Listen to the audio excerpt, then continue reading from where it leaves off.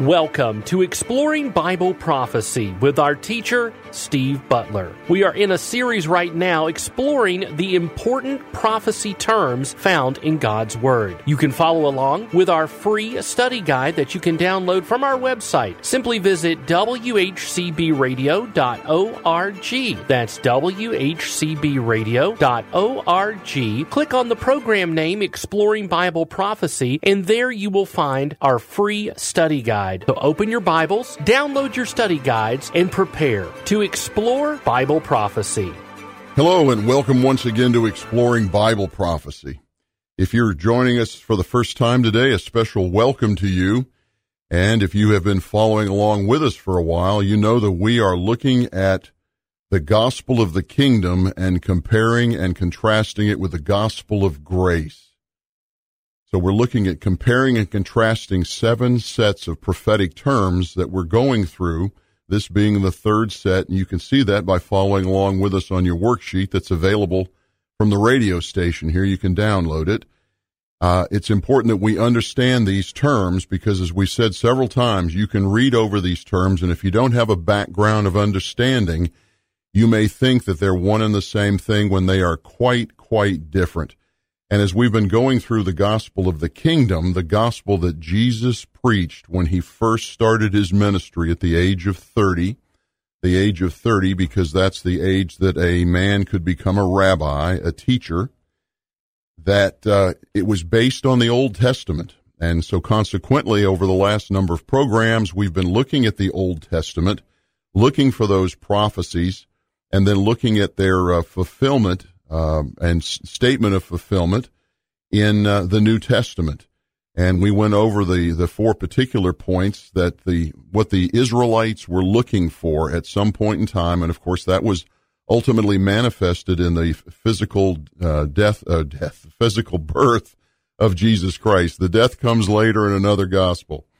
But the death and the life of Jesus as the prophesied one to come. And we looked at Old Testament passages dealing with him being the promised prophet.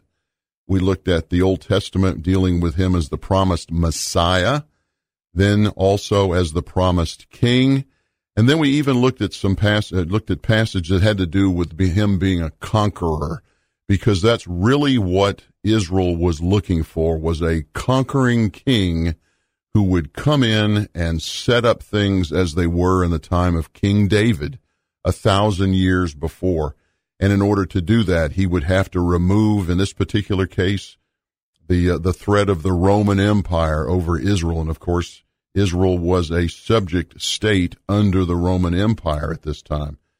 So they were looking at a particular aspect of this coming Messiah. And of course, when Jesus came with the gospel of the kingdom, he did make himself as the king. It's interesting. In looking at Jesus' discussion with the Israelites and the way it was captured in the 4 gospels, you might be surprised to know that Jesus is never quoted as describing himself as the king. It wasn't until he was standing before Pilate at the very end of his ministry, and frankly at the very end of his life, that he ever was questioned, "Are you the king?" And then Jesus said, "I am as you say," or "I am the king." Even though it was understood, he never really said it out loud, "I am your king, and you must follow me," because they were looking for they being the Israelites, were looking for an entity, an individual that would be really no different than Saul or David or Solomon or one of the better kings to follow, such as Hezekiah or Josiah. In other words, a man. But this wasn't a man. This was the Son of the living God. And he wanted Jesus wanted to know the Israelites, wanted the Israelites to know that that's who he was, that he was coming as their Savior, as their Messiah, and he would be the king over their kingdom, somewhat in the same way that God would be king over the Israelites if they had simply accepted that fact back in fact, it's in 1 Samuel, where they finally openly admit that they reject God as their king. They want a man as their king. So it's somewhat complicated when you start looking at the gospel of the kingdom as presented by Christ to the Israelites during that first century or 2,000 years ago, because the Israelites had one expectation of who this king was going to be, who this Messiah was, and of course Jesus had the godly perspective. And to understand that and understand the difference between this gospel of the kingdom being needing a king, so that's why it's called the gospel of the kingdom, with Jesus as king, as opposed to what Jesus would preach, called the gospel of grace, after the Israelites had rejected him as their king. So that's why we're spending quite a bit of time, if you will, not quite as much as we did on the Son of God a number of programs ago in our first point when we compared the Son of God with Son of Man. But this is just about as important. And you may ask, why are we spending time on the gospel of the kingdom and understanding it and exploring the scriptures in such detail if that was done away with when Israel turned their back on Jesus? Well, the wonderful thing is that one word that's so important in the Bible, and it's covenant. The covenants that God made with the forefathers that are still valid today and will be valid forever. The covenants that he made with them. He promised a kingdom in the Old Testament. That kingdom was offered 2,000 years ago in the first coming of Christ. Israel rejected the offer of the kingdom, but God didn't say, okay, I'm through with you, I'm finished. He merely said, okay, I'm going to postpone it.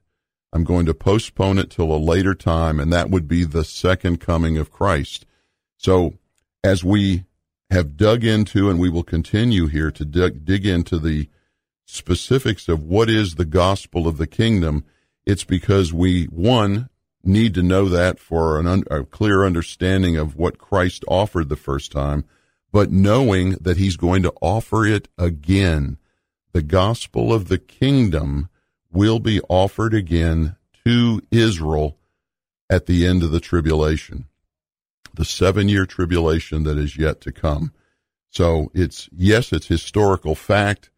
Yes, it's relative to the Jews, but it's going to be a future fact when we see Christ come back and basically pass judgment on the world and bring Israel into the bond of the covenant through the gospel of the kingdom. So that's why we're spending time on this, and I hope you understand that, and I haven't lost you in this as we've gone through the historical background from the Old Testament about who this promised Messiah was. Then we spent time going through understanding that before the kingdom that Jesus was offering the first time could be set up, there had to be a time of tribulation. And this is a terrible time of tribulation, which did not take place back then because Israel did not accept Christ. But if they had, and there's really not much value in speculating much further beyond this because it didn't happen, but there would have been a 7-year tribulation as had been prophesied in Daniel and other places.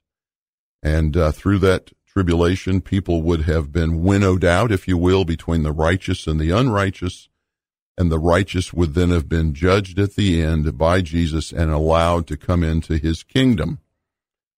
These are things that the Israelites, as we go through the Gospels in the New Testament, really didn't have an appreciation of. They didn't understand that there was going to be a moral requirement, a moral lifestyle being required here. They simply thought that a king was going to come and was going to conquer the enemies and set the Israelites up as the preeminent people as they were under King David. But this idea of a dramatically changed lifestyle, a lifestyle of righteousness and moral uprightness, was not something that they were really expecting. So this is what caught the masses of Israel off guard, if you will. So we want to take some time and go through those and look at the specifics of the kingdom and what Jesus was preaching to these people. So Very quickly, we went through Luke chapter 1, and if you would, let's go back to Luke chapter 1 just by way of a quick review, and I want to point out a few things here. In Luke chapter 1, this is where Zacharias, who is the father of John the Baptist, but it says in verse 67 of Luke 1 that he's filled with the Holy Spirit and he prophesies. And he prophesies about Jesus down through verse 75, and then in verse 76 he starts prophesying about his son, John the Baptist. But in Luke chapter 1, looking at verses 71, it says, salvation from our enemies and from the hand of all who hate us. So therein was what the Israelites were looking for, salvation from their enemies, so that they could become once again the preeminent people. But then, through the Holy Spirit, Zacharias is then saying in 72, to show mercy to our fathers, to remember his holy covenant. And then in verse 73, the oath which he swore to Abraham our father. And in the last several programs, we went through each one of those points, mercy to our fathers, remembering the covenant, and the oath that he swore to Abraham, so that we had an understanding of the real ancient historical background behind this. We went to Micah when we talked about mercy. We went way back into Genesis to talk about the covenants that God made with Abraham. And then we went to Genesis as well, but then into the New Testament to talk about the Abraham that Jesus was talking about, the Abraham that Jesus was talking about. And the reason I make that distinction is because when Jesus came, the Abrahamic connection the Jews understood was, I am in the bloodline of Abraham, which all the Jews were. And if I'm in the bloodline of Abraham, then therefore I am blessed and I will be in the kingdom with this new Messiah, that it's just a matter of bloodline. And Jesus comes along and says, no, it's not a matter of bloodline. It's a matter of faith. It's a matter of what is called the seed of Abraham. And the Bible in the New Testament goes to some length to make the distinction between a physical seed that comes from the Father and is passed along through the offspring, and the spiritual seed that started with Isaac and Jacob. Because remember, Abraham had a number of children, a number of sons. Of course, we know about Ishmael being the first son. Of course, that was through Hagar. But the lineage that Jesus would come from, the important lineage, was the one that came through Isaac and his wife Sarah, through the promise of the angel of the Lord, the pre-incarnate Christ, the promise of God, if you will, that the righteous would come through that line. And of course, that's the line of Abraham, Isaac, and Jacob. And that's the line. That's the spiritual line, if you will, that the covenants were made to between God and Israel, and through them, Jesus Christ, and therefore the covenants with us as the Gentiles. So it's this spiritual seed. We wanted to take the time, which we did, to make that point, and hopefully you were with us at that time. If you weren't, perhaps you can go back and listen to some of the podcasts there, that we talked about the very important need to understand that the promises that Jesus was making, the kingdom that he was describing, as we go through these next number of programs to flesh that out in a way, is through the promised seed of faith, not the seed of birth through Abraham. And that distinction is very important as we go forward. So we went through that in our last few programs, and now let's start looking, and we'll do this over the next number of programs, is to kind of flesh out what is this kingdom, this gospel of the kingdom that Jesus came to preach, and how is what he came to preach very comparable with the Old Testament, but in other ways new information for them. And I'll explain that as we go along. So let's go now to Matthew chapter 3. Matthew chapter 3. And This is at the very beginning of Jesus' ministry. He is still by himself as the principal person. He certainly hasn't called the 12 apostles yet. So early in his ministry, he was basically what you might call today an itinerant pastor. And then he started to draw his disciples, and from his disciples he drew his apostles as the ministry matured, and particularly as the ministry turned, because during his ministry on the earth the first time, he shifted from the gospel of the kingdom, which was preached to an Israel that was looking for a Messiah. But when Israel rejected him as the Messiah, he changed from the gospel of the kingdom to the gospel of grace. And it's very important that we understand when that happened and why it happened. But we're focusing on the first part of point number 3 in our worksheet here, and that's on the gospel of the kingdom. So in Matthew chapter 3, we see starting in verse 1, talking about John the Baptist here. He says, "Now in those days John the Baptist came, preaching in the wilderness of Judea, saying, 'Repent, for the kingdom of heaven is at hand.'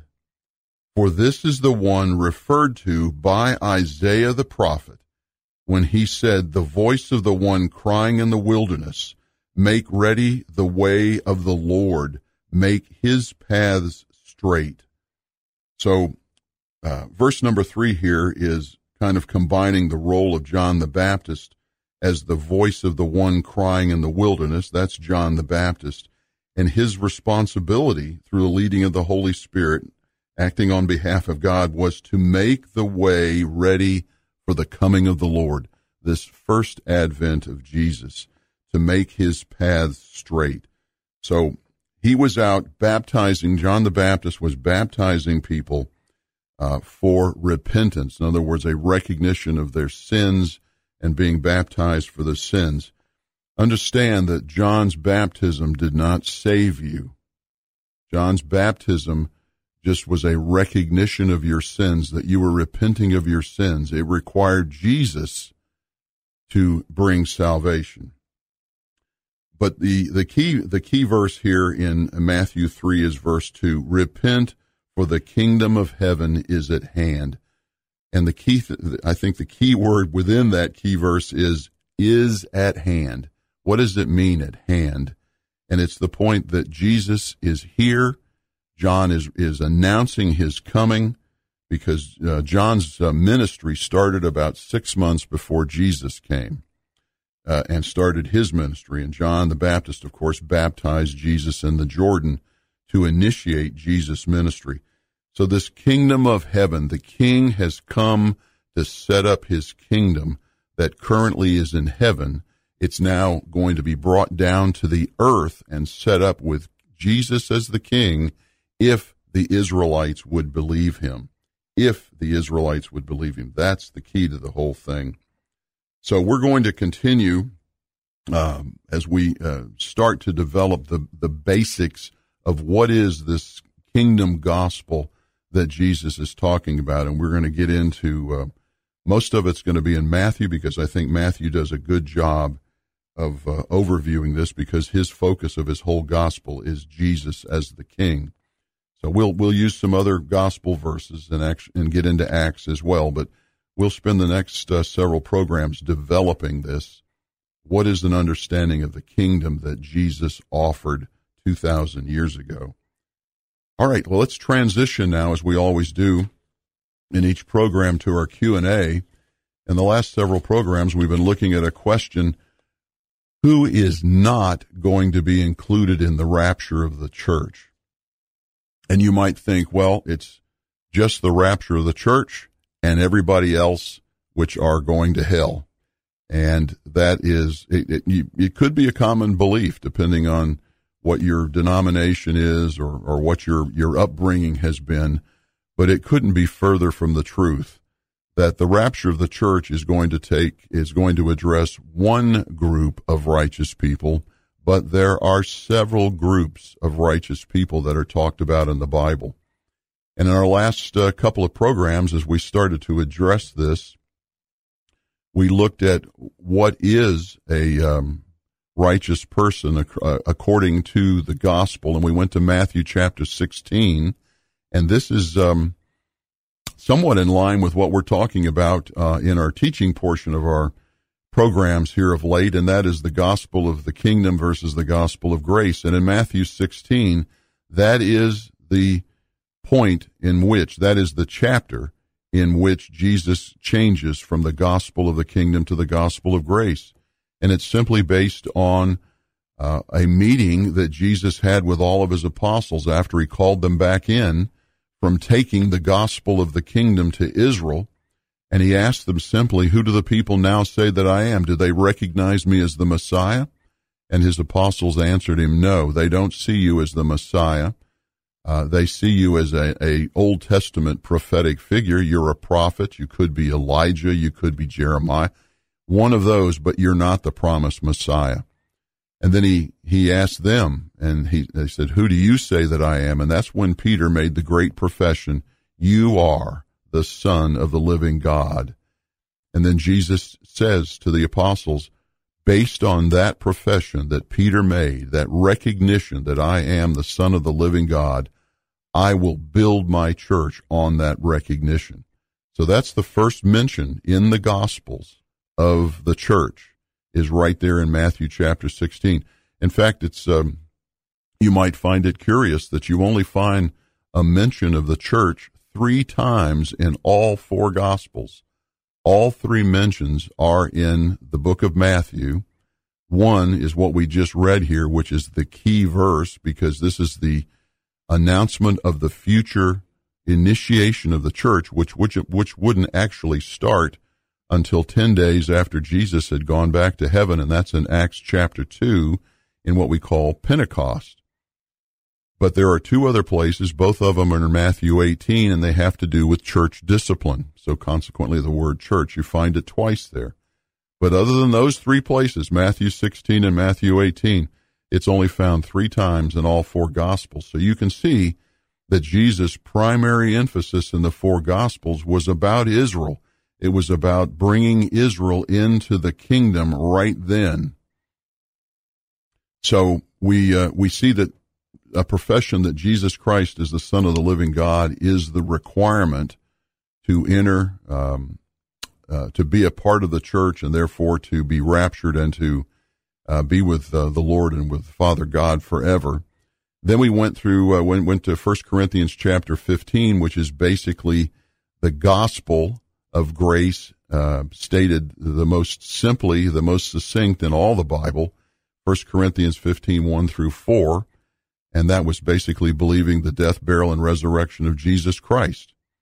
That would be the full recognition that he is the Son of the living God, and it's the simplicity of that befuddles so many people who are informed about Christianity and told that that's all it takes, and they say that can't possibly be true. That's too simple a thing. Yet that is the essence, the simple essence of what is salvation and eternal life with Jesus. But then we wanted to move on from there and show that it's not just the rapture of the church that takes all the righteous to heaven and everybody else in the entire Bible is going to hell. Well, that's certainly not the case. And if you've been with us for any length of time, you know we've talked about this in different Q&As over time. But I want to take you now to 1 Corinthians chapter 15, where we just were in our last program looking at the simple gospel. But I want to go on from there and go down to verse 20. So we want to go to 1 Corinthians, Acts, Romans, 1 Corinthians. We want to go to 1 Corinthians chapter 15, the second to the last chapter of 1 Corinthians, the 2 letters that Paul wrote to that very interesting church at Corinth. And in 1 Corinthians chapter 15, starting at verse 20, and I want to read down to verse 26. It says, "But now Christ has been risen from the dead, the first fruits of those who are asleep. For since by a man came death, by a man also came the resurrection of the dead. For as in Adam all die, so also in Christ all will be made alive. All will be made alive.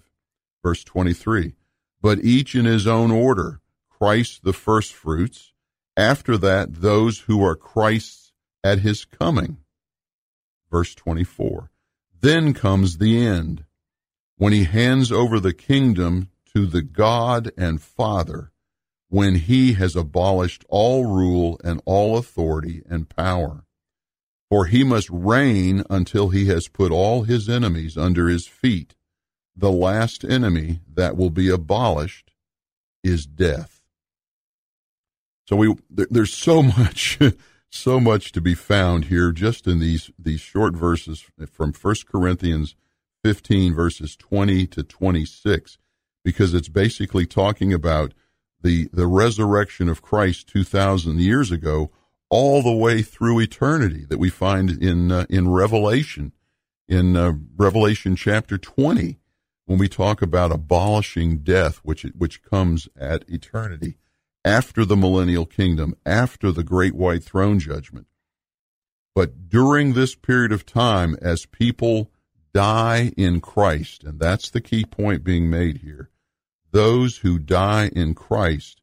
And if you look back up in verse 20, the very last word of verse 20 is asleep. And that's another one of those, if you will, code words in the New Testament. Those that are referred to as asleep are those who have physically died in Christ, because it's just a period of time before they're going to be resurrected to eternal life. So they're referred to as asleep. But having said that, I also want to make another key point here, that it said in verse 22, for as in Adam all die, and of course that's because of the sin in the garden, so also in Christ all. You see that word all? All will be made alive. Both the righteous and the unrighteous will be made alive at some point in time. The unfortunate thing is all the unrighteous of all time will be made alive only at the great white throne judgment, and they will be made alive so that they can stand before the Lord and be judged for their sinful deeds, and then they will be cast into the lake of fire. That's a horrible thing to think about, but there will be a resurrection of both the righteous and the unrighteous. And the key thing for us is there's going to be a resurrection of the righteous, but there are going to be different resurrections. And that's what we want to talk about in our next Q&A portion. But remember, until then, if we don't talk again, I'll be seeing you in the air. Thank you for joining us on this edition of Exploring Bible Prophecy. Exploring Bible Prophecy is a production of WHCB. Learn more at WHCBradio.org.